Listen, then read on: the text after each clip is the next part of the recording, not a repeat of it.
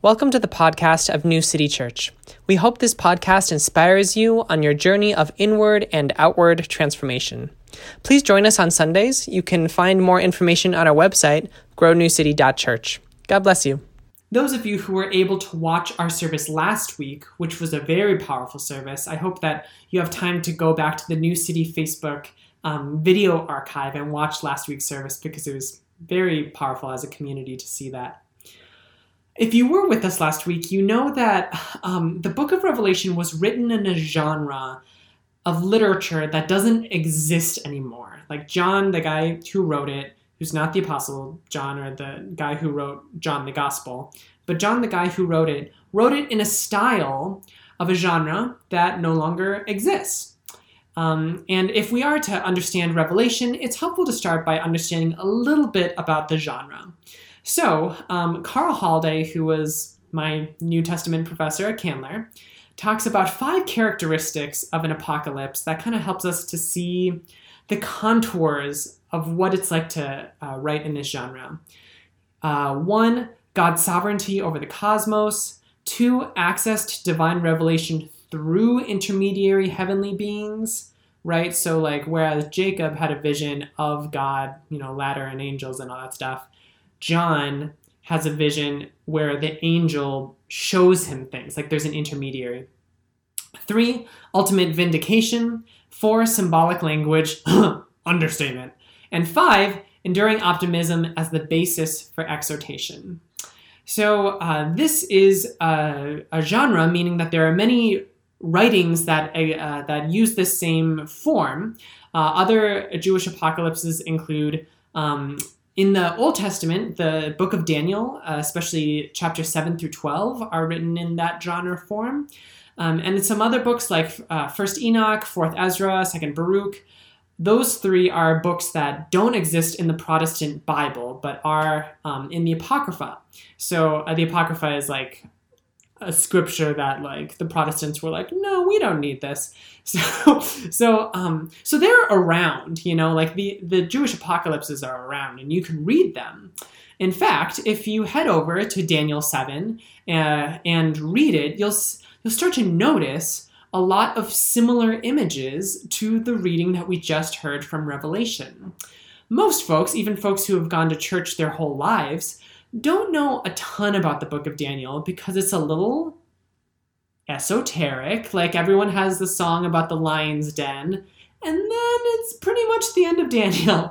But there are actually like visions in Daniel that resemble a lot of what we just read. So some of the similar imagery include, like in Daniel, there's 4 beasts, and it talks about like a lion with eagle's wings, and human feet, and a bear, and there's a leopard, and there's also a beast with 4 heads. Daniel likewise includes the angel Gabriel, which is the intermediary that John travels with to be able to see this vision. The whole line of a human being coming with a cloud is in Daniel, and we actually heard that word for word, basically in Revelation 1, which is what we read last week. In fact, there are some parts of the book of Revelation that looks like John pretty much copied and pasted from Daniel. However, even though Daniel is arguably the only Jewish apocalypse in the Old Testament, there are tons of parts that John from the book of Revelation refers back to. There are tons of images from the Old Testament that John refers back to, whether that be the angels with the Gillian eyes from Ezekiel, the rainbow that surrounds the throne of Christ in Revelation from the Noah story, or the pool of water that's in front of the throne that is a callback to the waters in Genesis 1. And all of those throwbacks are just from the reading that we had today. Like, Revelation is chock full of references to the Old Testament. And in fact, if you lived on a deserted island and you only had the Bible, you would very easily be able to see that the book of Revelation has literally hundreds of images from the Old Testament. But of course, if you didn't grow up with the Bible, even if you were stuck on that deserted island, it would take you a long time to put together those references. However, for a community, a Jewish community that continually pored over these texts, that continually had these texts read aloud publicly over them, these images would become a lot more fluent, a lot more internalized. John, who wrote Revelation, of course, was Jewish. He was writing at a time when Christians still kind of saw themselves as Jews, and part of what he talks about in Revelation is some discomfort between Jews who started believing in Jesus and Jews who didn't believe in Jesus, right? Like, John would have been very familiar with these texts, and chances are a lot of the people who he expected to be hearing this would also be very familiar with the imagery of the Old Testament. Contemporarily, we really don't have an equivalent of the dynamic of what it would have been like for John to be referring to these ancient scriptural images. Like, in America, unless you are part of a faith community that is studying particularly these scriptures, we don't have like millennia old stories that all of the community holds in common and could easily be referenced across the community. Which, by the way, other cultures do. When I was in China, they were telling stories that were like thousands of years old.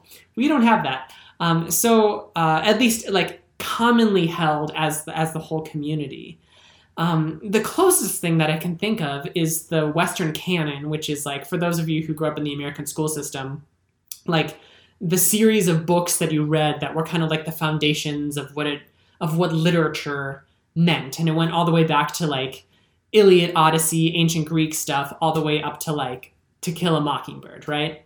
The Western canon is, for when I interact with other people who grew up in the American school system, it's like I can make references to those books, and sometimes people are able to pick them up just because they're internalized. Those images like are in their bones. And so, just as a exercise, I wrote apocalypse, Jewish apocalypse. I say that very loosely, using references to the Western canon instead of using references to the Old Testament, just to give you a sense of emotionally what it would have felt like to be hearing this text that had so many references in it. And this is the time for you book nerds to really shine, because I'm gonna read this, and I want you to count how many book references, like Western, this is part of the Western canon. I apologize for this not being more decolonized. I figured that since a lot of people at New City grew up in the American school system, this would kind of portray what we're trying to talk about. So I'm going to challenge you to listen for the number of references to different books that I put into this mini revelation that I'm about to read. And then there'll be a time after for you to kind of like show off and say what you notice. So count how many references you notice, but also notice like how it emotionally feels to be engaging literature in this way. And then we'll talk about it. I, Tyler, was in a spirit-inspired trance on the Lord's day, and I heard behind me a loud voice that sounded like an Amber Alert, calling me up. Come up here, and I will show you what must take place after this. And at once I saw a throne in heaven, and someone was seated on the throne. She looked like gavels and vaccines, and surrounding her throne were engagement rings and the hands of blood brothers. They sang glory to God. And behold, a monster rose out of flint water. It had the body of Moby Dick and the head of a bald eagle. The angel cut off its head with the sword of truth, and out of it sprung 2 more heads, a bull and a wolf wearing a grandma hat. The angel kept cutting until there were 45 heads, each singing a song to make you drive your ship into rocks. And suddenly it was like a drone and flew around the world, breathing napalm and tilting at windmills. On all of our wrists, we suddenly had 24601 tattooed, and the women and men took to the balcony to shout, "Wherefore art my Soma?" The ghost of Christmas future drove a chariot around the city, dragging the Walmart smiley face in the street, and many believers fell that Black Friday. And I said, "Oh, so this is the bad place." And the angel, who looked like a singing teapot, bashed the beast into a lake of fire with Thor's hammer. And Jesus, with a red handprint on his face, arose and called all people to enjoy good bread and clean water. And I asked, when will this take place? And the angel said, 1984. And for how long? I asked. The angel replied, 525,600 minutes. Okay, so put it in the comments let's start with how many literary references did you come up with? What titles did you hear in that? To my knowledge, these are all the books that I've referenced. I might have made some references unintentionally, I realized. And then contemporary images. How many of those did he pick up? To my knowledge, I referenced these many things contemporarily. So what we heard were some pretty wild images, right? Like, people who do acid would be like, I am tripping right now. Okay, here we are, right? However, if you understood each of those images, and especially if you not only understood the image, but you had like an emotional, cultural connection to each of those images, do you see how this book could actually be like kind of amazing? in a way that's totally different from the letters of the epistles in the New Testament, totally different from the kind of the biographical gospels. Like, this is like, like Afrofuturism plus modern art meets theology class, all told together in kind of this riveting storytelling mode.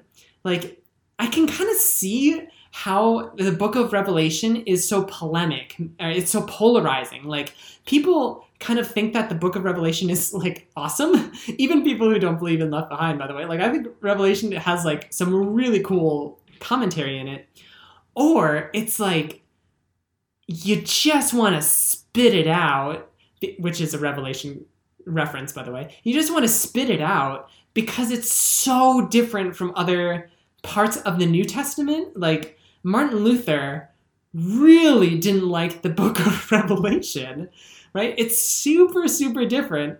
And you kind of have to like relate to it in a totally different posture, but that doesn't mean that it's not helpful or insightful.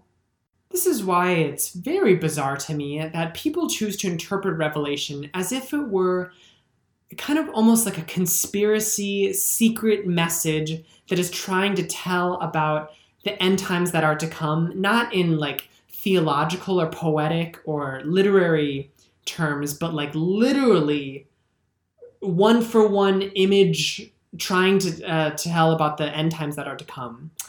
That would make sense. That interpretation would make sense if you've never read the Bible. But I've read the Bible. I've read the whole Bible like a bunch of times. And I love the Bible and I cherish the Bible. And I believe that the Bible has authoritative truth in it. And no one does a callback like the Bible does a callback. The Bible is full of scripture that is in conversation with each other, intentionally trying to like correct each other or invite images from previous things. Like even Jesus himself referenced Psalms all the time, referenced the prophets all the time. And so when John writes that the angels are singing a song that sounds a whole lot like the song in Isaiah that the angels sang, I know that that is John trying to spark alive this like previous cultural image and putting it into a totally different like literary moment that is truly spirit-led, but more of like a callback than like a future prediction or orientation. When I read about the Antichrist figure in the book of Revelation, I know that that isn't Barack Obama, which was a widely held belief, and in fact continues to be a widely held belief, that Barack Obama is literally the Antichrist. Not like the Antichrist is an archetype and Barack Obama is someone who's Antichrist-like, but like the book of Revelation has an Antichrist character, and that is literally John seeing into the future 2,000 years to reference this one person named Barack Obama in 2008. Like, that was and is a widely held belief. That doesn't quite make sense to me, because the book of Revelation isn't QAnon. It's not like this like secret code that John is trying to like conceal some truth, and it requires us to like look around and try to see like maybe John had a vision of 2020 and he was trying to interpret these things. Like maybe the locusts are helicopters. Like that doesn't quite check out to me. And it doesn't check out to me because I love the Bible and I want to honor the imagery from the biblical tradition that is being used in a new and interesting way, but not as like John telepathically knew what 2020 was going to be like. That's like saying when King wrote in letter from a Birmingham jail, "I'd hope that the white moderate would understand that law and order exist for the purpose of establishing justice, and that when they fail to do this, they become dangerously structured dams that block the flow of social progress," was literally referring to white moderates becoming a physical dam, the Three Gorges Dam, built in 1994, 26 years after MLK was assassinated. Coincidence? All of the scholarship that I've read in preparation for this sermon series quickly and upfront denounces any idea of Revelation having kind of like a one-to-one symbol interpretation. And in fact, many scholars that I read said it's not even one-to-one symbols referring back to the Old Testament. Like sometimes it's not just like this represents that. It's like this ecosystem or dynamic or action is a callback to, like it's more complicated than just a color by number where one thing means one thing, either going back or going forward, but it especially doesn't mean a one-to-one thing going forward. And even if you didn't read any of that scholarship that I read, however, I believe that you would be able to put that together simply by using the Bible in conversation with itself. The Bible self-evidently reveals that Revelation isn't meant to, it's meant to be prophetic, not a prediction. Prophetic meaning tapping into God's imagination of, for sure, like God's intention for the world. Like God, it's pretty clear from Revelation that like this prophet is saying God wants us to be worshiping God. Like that is a totally fair conclusion to draw from Revelation, and it's a fair conclusion to apply contemporarily. Like God didn't wanted people to worship God when it was written around the year 90, and God wants people in 2020 to still worship God. Like that is a totally fair conclusion to get from Revelation. But to say that any type of like specifics of what this end time would look like as if it were like a poetic IKEA manual with lots of images that described precisely and in order what the unfolding of the end of the world would look like. I don't believe the Bible in itself as a book legitimately allows for that interpretation. So for another example, one of the really important themes in the book of Revelation, which New City refers to as empire, like empire being the what Jesus came to compost into the kingdom of God. New City refers to it as empire. In the book of Revelation, they refer to it as Babylon. Babylon is specifically the conquerors who enslaved the Israelite people in the Old Testament, right? Like Babylon is an image that Jewish folks would have been very familiar with, right? And Babylon does certain empire kind of things like wars and murders people. However, lots of scholarship suggests that Babylon in the book of Revelation is not only a callback to the image in the Old Testament, but also a current critique and criticism of Rome, which of course was the empire that was currently dominating the Jewish people and that region. So it's like this one image represents an Old Testamental callback and John's current situation, but it doesn't apply to future empires like the British Empire specifically, like by name, right? Like that distinction makes sense, right? For an example of this, it talks about in Revelation 17, Babylon, and it talks about it refers to 7 mountains, which likely were symbolic for the 7 hills of Rome, which is something that people would have known about. That's a reference that people would have known. And so I think that Revelation would have been really fascinating to listen to, because it's like, wait, he's talking about Babylon, but he's also talking about Rome in like a historical juxtaposition that actually has really ripe political commentary. It would have been a totally valuable contribution. It just wouldn't have been like, we're going to look out for 7 mountains thousands of years from now to be able to predict when the end of the world is going to happen. I would so much rather have conversations about the interpretation of Revelation. Like, for example, one of the questions that comes up in conversations about Revelation is like, why did God need a throne at all? Like, why is it that even in heaven, there has to be like centralized power in God, right? Like, why can't there be, why can't there not be any type of like hierarchy or monarchy in heaven? And I think that's so interesting. By the way, like my interpretation of that is like Jesus poured out his crown when he allowed the government to execute him on the cross. Like the self-offering, like the emperor, even in heaven, is like self-offering everything. And in return, all of the kings are casting their crowns, returning everything back to God.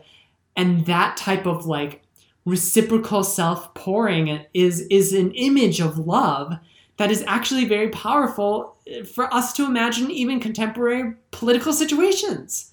Imagine what it would be like if our politicians truly practiced humility, right?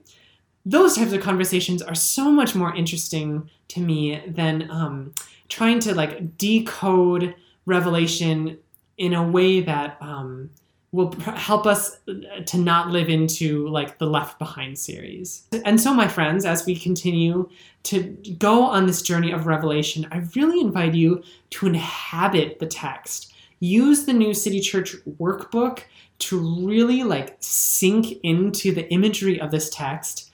Attend Heidi's Bible study, Heidi and Joe's Bible study on Thursday to dig into some of the scholarship, and worship with New City as a community as we continue to unpack this potent, political, amazing apocalypse. Amen.